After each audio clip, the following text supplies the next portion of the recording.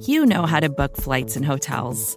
All you're missing is a tool to help you plan that unbelievable travel experience. That's why you need Viator. Book guided tours, excursions, and more in one place. There are over 300,000 travel experiences to choose from, so you can find something for everyone. And Viator offers free cancellation and 24/7 customer support for worry-free travel. Download the Viator app now and use code Viator10 for 10% off your first booking in the app. Find travel experiences for you. Do more with Viator. Please raise your right hand and repeat after me. I, Donald John Trump, do solemnly swear. I, Donald John Trump, do solemnly swear. That I will faithfully execute. That I will faithfully execute. The office of President of the United States. The office of President of the United States. And will, to the best of my ability. And will, to the best of my ability. Preserve, protect, and defend. Preserve, protect, and defend. The Constitution of the United States. The Constitution of the United States. So help me God. So help me God. Congratulations, Mr. President. It's Today Explained. I'm Sean Rameswaram. 4 years ago, Donald Trump from reality TV won the presidency, and our shared reality hasn't been the same since. The relentless pace of headlines, controversies, and tweets has rendered the country divided at present and unable to fully recollect the past. I've seen the tweet about tapes. Lordy, I hope there are tapes.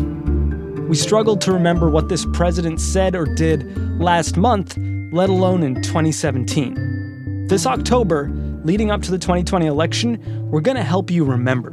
In the coming weeks, we're bringing you The Trump Years, a series that looks back on what Donald Trump did during his 4 years as president of the United States and what it means for the future of the American political experiment.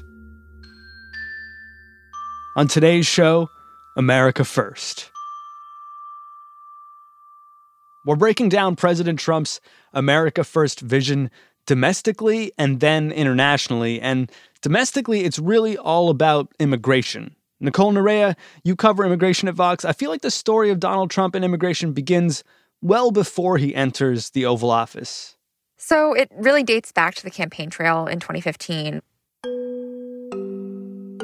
He famously delivered a speech descending his golden escalator at Trump Tower, announcing that he was running for president. And we are going to make our country great again. Two things stood out in that speech on immigration.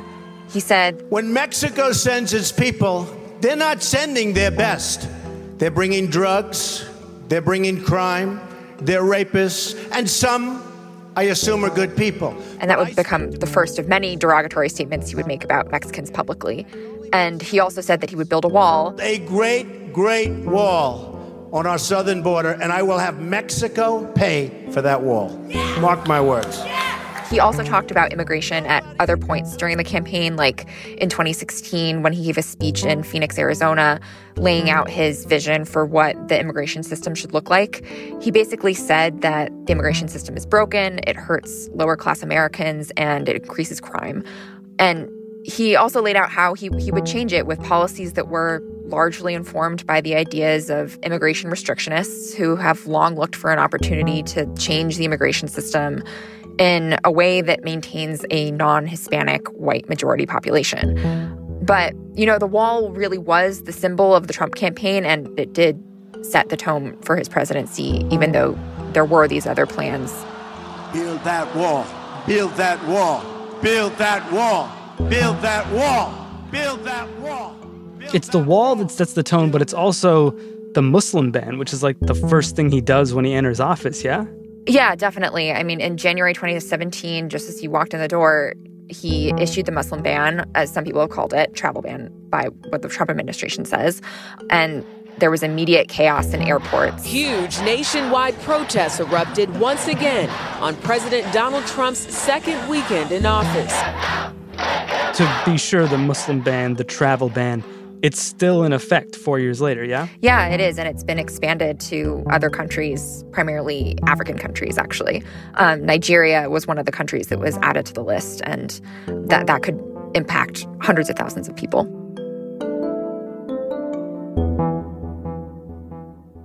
President Trump doesn't seem to talk about the wall as much as he used to. What's up with that? So I think building the wall was kind of a useful shorthand for his general philosophy on immigration, which is primarily focused on keeping people out. But it was actually one of his least successful immigration policies.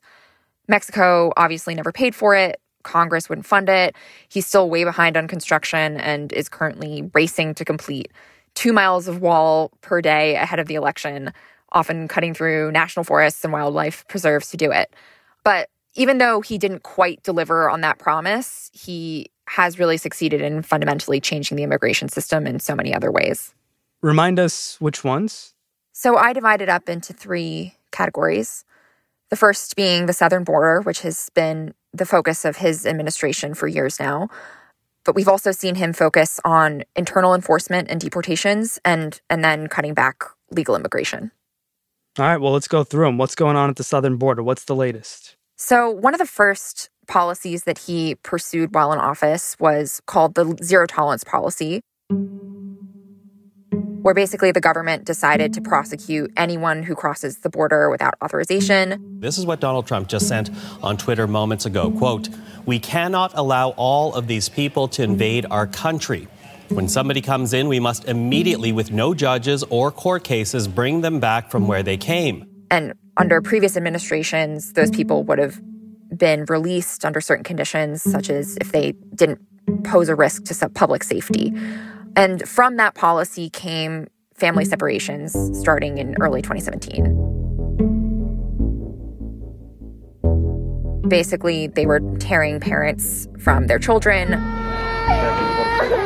sending the children away to facilities halfway across the country and without tracking them in a nationalized system. So to this day, families are still trying to be reunited to no avail.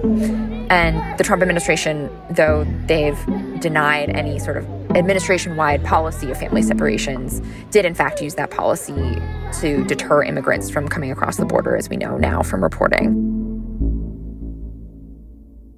Some other big policies that have really defined Trump's philosophy on the southern border is the Remain in Mexico policy. The Trump administration's immigration crackdown on the southern border is expanding. All asylum seekers are now required to remain in Mexico to await their day in U.S. immigration court. And basically, there are now thousands of people waiting in migrant camps on the southern border, literally right across the Rio Grande, waiting for a chance to be able to argue in front of an immigration judge that they deserve asylum.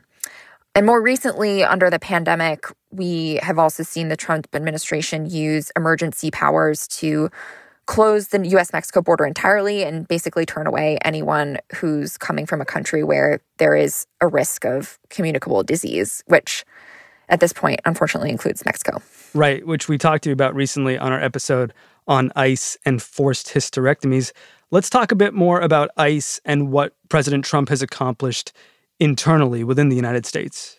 Yeah, so there are currently 10 million unauthorized immigrants living in the U.S., and under Trump, immigration enforcement has really been empowered to go after those people. 680 undocumented immigrants were arrested yesterday in Mississippi. Wednesday's raids marked the largest workplace raid in one state ever, surpassing a 2008 Mississippi plant operation where 595 immigrants were arrested. We've seen mass deportations, though still not more than there were under the Obama administration. In addition to that, Trump has also tried to roll back a really popular program on both sides of the aisle, the Deferred Action for Childhood Arrivals program, or DACA. That's the program that was instituted by President Obama that protects these approximately 700,000 so-called dreamers. These are the young immigrants who came here as children. It protects them from deportation. The Supreme Court actually ruled against his attempt to roll back the DACA protections earlier this year, but we could still see him try to do that next year if he's reelected. You mentioned that even with all of his focus on undocumented immigrants living in the United States, President Trump still hasn't managed to deport more undocumented immigrants than even President Obama, though it seems like there's way more attention on this issue under President Trump than there was under President Obama. The Abolish ICE slogan comes to mind. How is it that he wasn't even able to deport as many people as President Obama when it's so much more of a sort of essential focus of his? Yeah, I think the answer is he's managed to keep a lot more people out. His focus really has been on the southern border and in preventing asylum seekers from coming over the border or just people who are trying to migrate illegally. So we've actually seen the numbers go down from something like 140,000 last May to 50,000 in most recent months. And that's pretty significant. So I think that's something that we can see him holding up as one of his primary accomplishments in his first term. And of course, one area where President Trump has focused a lot more attention than his predecessor is on lowering legal immigration into the United States, which we have covered on the show as well. What do his accomplishments look like 4 years later there? Well, so Trump famously said once that he wanted to prevent people from coming from shithole countries to the U.S. He defined those as primarily non-white, non-European countries. He, first of all, implemented the public charge rule, which is kind of wonky, but basically it created a wealth test for people applying for certain visas or permanent residency, and it effectively bans poor immigrants. He also gutted the refugee program, and we're currently taking in fewer refugees than ever. We used to take in over 100,000 people a year from all over the world, and Trump just announced that next year we'll only take in up to 15,000, which is the lowest cap on refugee admissions we've ever had.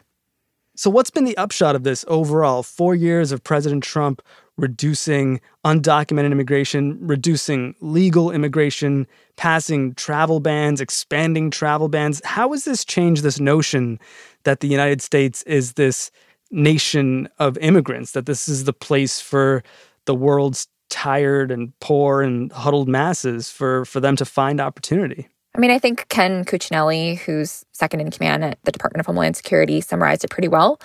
He famously changed the Statue of Liberty quote. Would you also agree that Emma Lazarus's words etched on the Statue of Liberty, "Give me your tired, your poor," are also part of the American ethos? They certainly are. Give me your tired and your poor who can stand on their own 2 feet and who will not become a public charge. And we've really seen the effects of that philosophy play out. Trump has been really effective at keeping immigrants out. By some estimates, he's cut legal immigration by 49%. He has brought migration at the southern border practically to a halt. As of this point, even if he doesn't move forward, he's already vastly transformed the American immigration system. And the effects of that could very much outlast his presidency for decades to come. Why isn't President Trump talking about this more? I mean, it's an area where he's been comparatively very successful. I think you're right. There has been a shift in Trump's rhetoric recently. But I guess now what we're seeing is really, while migrant caravans and international criminal gangs like MS-13 were kind of being used as scapegoats in his rhetoric before, we're now seeing Antifa and BLM replacing them as what he considers to be the top public enemies. It's still sort of surprising to me, though, that, at the debates, at the RNC, he doesn't talk that much about immigration when it was so key to firing up his base and firing what seemed like himself up in rallies after rally after rally. Does talking about law and order fit as the perfect substitute for this issue that is so essential to who Donald Trump is as a politician? I think it does. It's all part of the same theme, really. And his supporters, I think, have been satisfied with the job he's done on immigration. They use the Build the Wall as a rallying cry to this day. But I think now it may be more about there being a sect within the Republican Party that is interested in averting the reality of a minority-majority country, which could come about as early as the 2040s. And that would be devastating to them electorally. So I think there really are a lot of immigration restrictionists in certain wings of the GOP.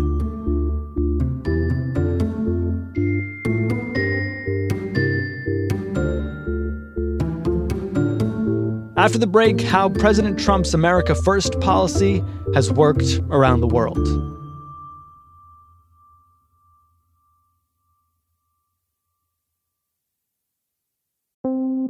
Support Portrait Jay Explained comes from FX's The Veil, starring Elizabeth Moss. If you like spy thrillers or indeed Elizabeth Moss, then you might want to check out FX's The Veil. It's an international spy thriller that follows two women as they play a deadly game of truth and lies on the road from Istanbul to Paris and London. Oh, I'll go. One woman has a secret, same here, and the other has a mission to reveal it before thousands of lives are lost. FX's The Veil, now streaming only on Hulu.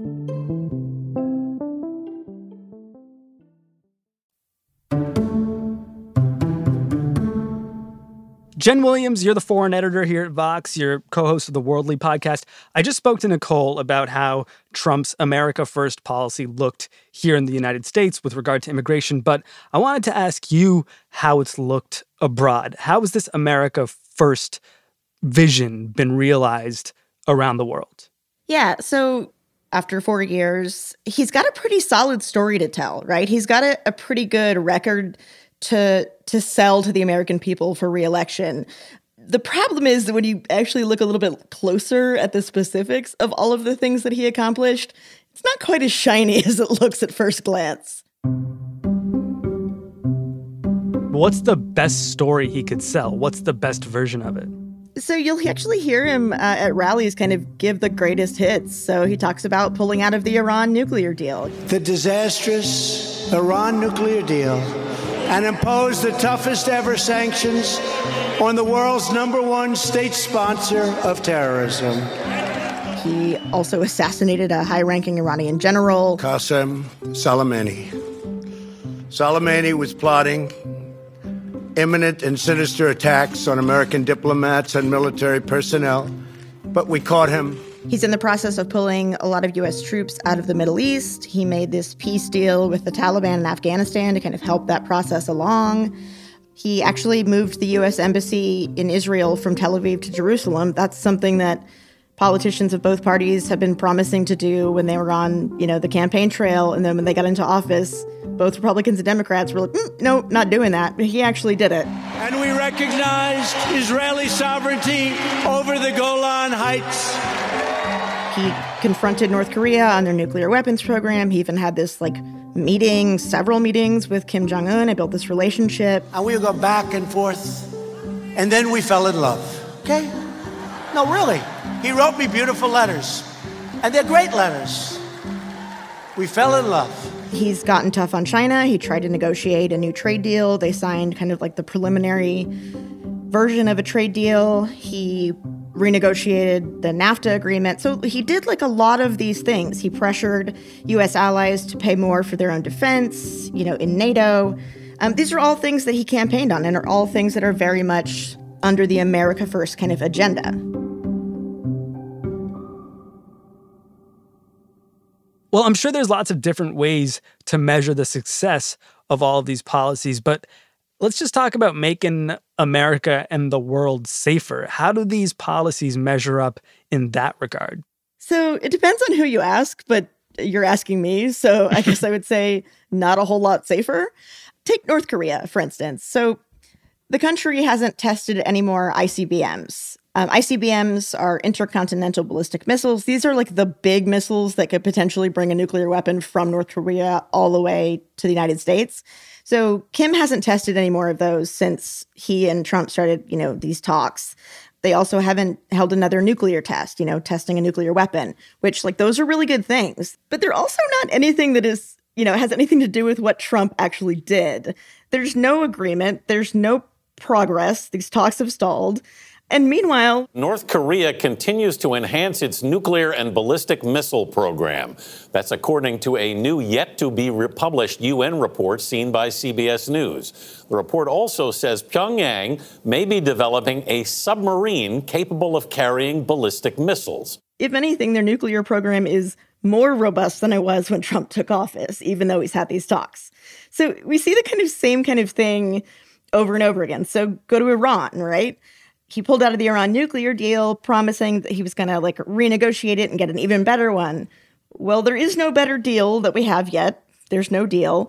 Meanwhile, Iran has taken steps to being able to build a nuclear weapon if it decided to do so. Right. And staying in the Middle East. I mean, what about Iraq and ISIS and Afghanistan.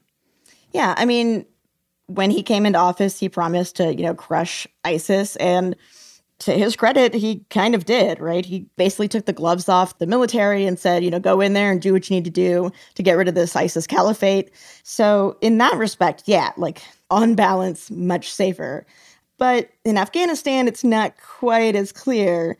He made a peace deal with the Taliban and, was in the process of bringing down the number of troops. But those conflicts, aren't still settled, the underlying conflicts going on. The Taliban still hasn't made an agreement with the Afghan government. There's still a war going on. He's just done stuff to get the U.S. out of here. So doesn't matter what happens to the rest of you guys, all these countries that we invaded a long time ago, we're just going to get out and you guys figure it out from here. And that seems to sort of align with Trump pulling out of international agreements and saying that our allies need to cough up more money in our international accords, be it NATO or NAFTA or anything else. Is that a place where President Trump can boast some major accomplishments? I mean, yes and no, right? So he has, pushed NATO allies to pay more for their own defense. But that's also something that previous presidents pushed for. And a lot of the countries like Germany to do that, well, they were already going to do that anyway. What he's done, on the other hand, is alienate a lot of these allies. In yesterday's meeting, the president openly questioned whether NATO should defend countries that don't pay their fair share on defense, while adding Canada was, in the president's words, only semi-delinquent. So it's not like he got a ton out of it, but what he did to get there was really damaging. And I imagine that hasn't made it easier to spread American values abroad. How has that sort of age-old effort of presidents past gone under Trump? Oh, yeah, we're not doing that anymore. That's just over, so. It's just completely done? Trump doesn't really care about those values like democracy and freedom of speech. He's fighting that stuff here at home. So it's not like he, really cares about spreading that around the world. So we're just kind of done with that. Think about Hong Kong, right? Hong Kong police fired pepper balls at protesters and arrested hundreds of people on Sunday. China passed this national security law, cracked down hardcore in Hong Kong, and the Trump administration hasn't really done much. Also in China, the Uyghurs of China's government is putting, Uyghur Muslims in what are effectively concentration camps. They call them re-education camps by the thousands. And Trump, according to John Bolton's book, Trump even told Xi Jinping of China that, yeah, that's a good idea, that you should do that.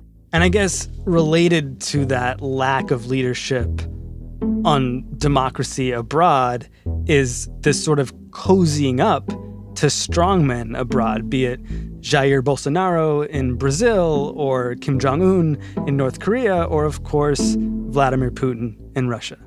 Yeah, Trump's really good at making democratic allies really mad at him and at making authoritarian leaders really happy. Getting along with Russia would be a good thing, not a bad thing. And just about everybody agrees to that, except very stupid people. Recently, everyone pretty much believes Vladimir Putin had his main opposition leader, this guy named Alexei Navalny, poisoned. Right. The guy almost died, and Trump keeps getting asked about it. So I don't know exactly what happened. I think it's tragic. It's terrible. It shouldn't happen. We haven't had any proof yet, but I will take a look. Yeah, we do. But he still refuses to say anything. So it's the same kind of thing, right? He has these close relationships with these authoritarian foreign leaders, and it's really disturbing.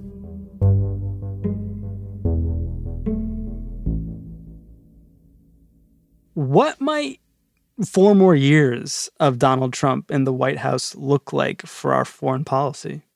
A lot of experts I talk to really fear that if he wins a second term, that he could do really lasting damage to America's standing in the world, right?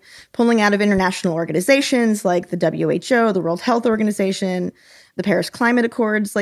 These are things that after a few years that a new president could get back in. But after 8 years, that's a really long time and the world's going to move on. And the United States is going to be kind of left behind. So it's not really America first, it's America left behind. Pulling the U.S. back isn't going to make the U.S. stronger in the world. It's going to make us have less influence, and that means that other actors, particularly China, are going to have more room to do whatever they want. And what they want is not democracy.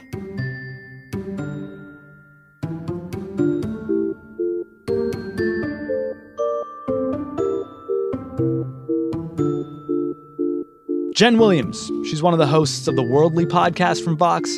On this week's episode, she and her co-hosts talk about the protests in Nigeria and Thailand.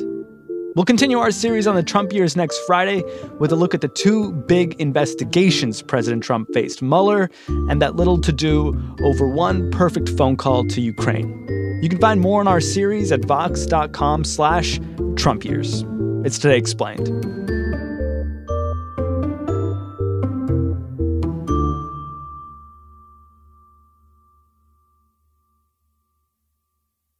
And now, the ones we lost along the way. H.R. McMaster. Where did H.R. McMaster go wrong as National Security Advisor? Taking the job. Fired. Joe Hagan. Resigned.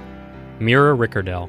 The First Lady, Melania Trump. She's now stepping in, using her voice to call for the dismissal of one specific staffer, the Deputy National Security Advisor. Fired. Tom Homan. Resigned. Jeff Sessions. President Trump wrote on Twitter, quote, "The Russian witch hunt hoax continues, all because Jeff Sessions didn't tell me he was going to recuse himself. I would have quickly picked someone else. So much time and money wasted, so many lives ruined, and Sessions knew better than most that there was no collusion." Fired.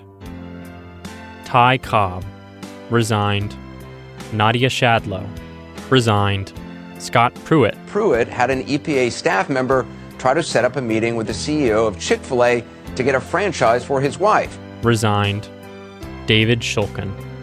Fired.